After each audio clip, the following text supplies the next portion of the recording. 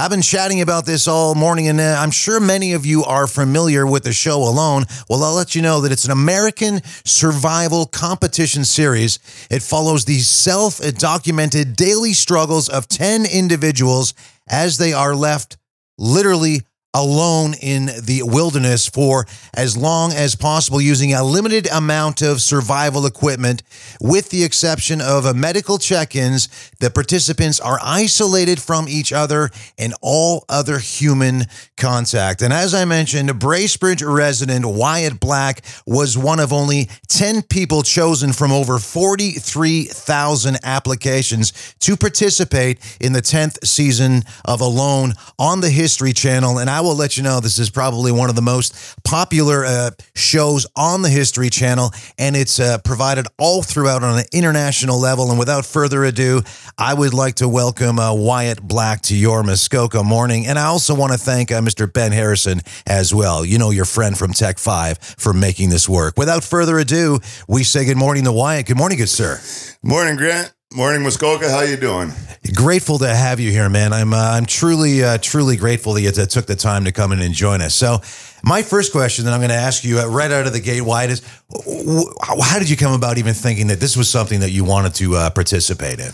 Something I've always wanted to do, really. Ever since the first episode come out, family and friends are like, that's something you should do. And, you know, things never really aligned properly. But this year, you know, kids are growing up, wife was done school, business is running good, and the stars kind of aligned. So I threw an application in, and that started the ongoing process. So what was it like when you first got that first call, or whether you received a phone call or whether it was an email or whatever? What did you think? Like that? Actually, now I've got to do this. It was it was excitement right from the beginning. Like once I got that first reply, it was like, I got a reply. It was like, Yahoo, let's go. And then it was on to the next one. And every time I got one, I just got that much more exciting. And I think it was probably about the sixth interview process when we were done our boot camp and stuff. And it was like, wow, this might actually happen. And when it was down to the final 24 of us and they were picking 10, I was like literally on the edge of my seat waiting for that phone call. And it was actually Canada Day, long weekend. Wow. I got the call and it was like, wow, this is happening. And right from there, it was like, you got about a month and a half to get ready and go. So that's what I was going to ask you. So you received the call that you've been accepted to this. You've got about a month and a half to prepare for this. Now, it's going to sound like a silly question, but what type of preparation does one do before something like this? Because I can't even imagine, like, you know, how do you train for something like this, whether it's physically or mentally? Because I'm sure that's the main thing. Well, I think the most training I did was eating lots of proteins and fats. I put on a lot of weight, and I'm glad I had it because it's one hell of a weight loss program. I can imagine. So now when you first get to this, take the listeners through this. You're meeting with all the other 9 contestants. You're all together at the start? Yeah, we're all together. We did an orientation camp where we got our licensing. We had to go through a trapper's course to become licensed for Saskatchewan for trapping, licensed for hunting in Saskatchewan, get our fishing licenses. And then we went out to the Arctic lodges on Reindeer Lake where they taught us how to run all the film equipment because obviously none of us are film experts. Taught us all the safety protocol, all the ins and outs of how they expect things to do, and got to spend I guess about 2 weeks with an absolutely amazing group of people that I look forward to talking to every day. And that was one of the biggest blessings of it, is the group of people that I got to meet. That's awesome. What was it like saying goodbye to the family? I'm kind of curious about that. You know, in a way, it was exciting, and it was fabulous the way that I was supported by my family and friends. And, you know, I had that comfort of knowing that everybody at home was going to be all right because they would look after each other. And when I got home, that was just reinstated by everybody saying, you know, oh, my dad did this, or my kids did this, or, you know, my friends did this. It was just how they stuck together to give me the opportunity to do this with peace of mind. Because when you're out there, that's one of the biggest things, is the mental fortitude, and waiting or worrying about what's going on at home just doesn't work. You have to have that clear peace of mind. And I was blessed to have that. So I want you to take me back, if you don't mind, to your first night there. And I'm just kind of curious, the first night when you're actually there and it's that silence, when, the show is called Alone. I want to know what it was like when, the very first night when you're like, okay, I'm doing this. I'm literally out here by myself. Like, what's your first thing? Getting a shelter? Is the first thing food? What's going through your mind? Yeah, well, you got to get a spot to stay for the next few days, whether it's going to be what's the beginning of your permanent shelter or just to get you through. That was the main focus, just get something to keep the rain and the wind off. And, that was basically it. Food was like day 2 type thing. You're so excited. You're not worried about eating. I don't even know if I could have ate then. What was your first meal? Out there? Well, maybe not a meal, but your first. The first thing I ate was a handful of blueberries, and there wasn't many of them around, but I was finding a few. And then, my first protein was day 5 when I caught that fish, and it seems to be a pretty popular thing where my little happy dance on.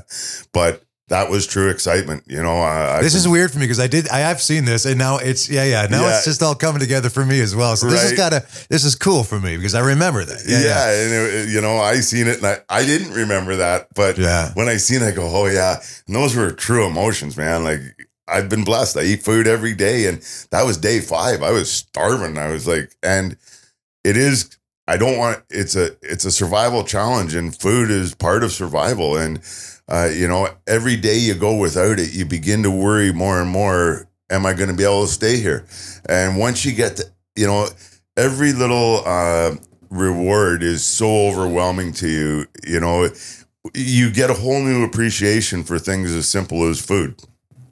I imagine there must be, there's got to be times where you're thinking to yourself, what am I doing here? Where you're having second thoughts. Because, you mentioned this off air and you touched on it a little bit now that, this is a sport of the mind. This is playing literally head games with one's self, I would imagine. It totally is. And that's where you have to, if I was to give any advice to anybody ever doing it, is to try and remain as positive as you can throughout everything. And we all have ups and downs. We all make mental mistakes, you become so tired, you become hungry, fatigued, that nothing works properly. You second guess yourself and it's easy to fall into that slump. And that's your biggest downfall. It's staying mentally strong. And, I had never been 2 weeks in my life without not talking to my children since the day they were born. Yeah. All of a sudden you're, 3 weeks, 4 weeks. It becomes pretty overwhelming and can really play on your mind. And I'm sure it can lead to emotion as well. Oh, huge. Huge. Anybody who doesn't shed a tear out there is lying. Yeah, I'd agree with you. Now, anyone who can, obviously it's radio, you can't see Wyatt if you're not familiar. He's a big guy. He's as big as his voice is. He's a big, strapping man. I got to ask you, Wyatt, was there any moments where you were a little bit, I'm going to use the word afraid? Because I couldn't, I walk in the bush at nighttime and I'm afraid. And I know where I'm going and where I'm coming from. You're literally out of the middle of nowhere, surrounded by bears and wolves and other animals. I can't imagine. Like, were there moments where you were kind of like, what's that? Not at all. Really? I don't know. Fear. I always looked at fear as when you break it down, it's false evidence appearing real. Wow. And I like that. There's just no room for it out there. And I have to say, no, I pretty much had every emotion other than that. The biggest emotion out there is you are truly humbled. Yeah, I can imagine you are. Yeah, you would be. And I know you've already done all this, all right? And I know there's certain things that we can't talk about, and I respect that. But I want to fast forward right to the end of it, and I want to know what it was like for you seeing the family for the first time. It was overwhelming. Like you don't understand what it really means to be that separated from everything. And, you know, walking back in, it was just, it became overwhelming. Literally just broke down. And with, it wasn't a negative, it was just a true overwhelming flood of emotion. And, you know, understandably. Yeah, it was, but it wasn't bad emotion by no, any, of course not. No. I can't even begin to imagine what that must have been like after, you know, being away for that, you know, amount of time. Not just being away, but as you said, being like literally, you know, alone by yourself. And you were in northern Saskatchewan, right? Yeah, we were on we're on Reindeer Lake. We're northern Saskatchewan, close to the Manitoba border. Now, there is a prize associated with this show, and it's quite a sufficient prize. We're talking $500,000 US, which is up for grabs for all of these participants, or for at least for the man or woman who survives this being alone. And that's got to come into play a little bit. I mean, I know, I don't know, maybe I'm wrong because I don't really know you, but I've already got a sense that I don't really even think that, I mean, I don't think the money was the main thing for you. It wasn't even close. See, I could tell that. Yeah, you know, and I have to say for most other participants, it's not. It's one of those things, whether it be this season or any other season of the show. Even if you went into it with the intention of the money, you leave there with a very different outlook on a lot of things. Mm-hmm. And sometimes you don't have to come in first to be a winner. And absolutely. This show is truly a representation of that. Excellent. What was one, or maybe you can't necessarily say, but what were some of what was one of the best experiences of this, and what was one of the worst experiences? I can't really get into too much of that yet until the rest of them air. So, but there was a lot. You know, and one of the biggest rewards was truly finding myself again. That is awesome. That's a great thing here. Now, how can people see this? I know it's on right now on the History Channel. So it's on Stack Prime. Apparently, there's something on Netflix. So, but History Television every Thursday night. 10 o'clock. If you don't have the means to see it, the good people at Chuck's in Bracebridge, they're airing it every Thursday night. We're doing a non-perishable food donation for the food bank. So if you got some time and want to bring a little bit of protein or something down to help our local communities while you watch us all starve to death, that'd be great.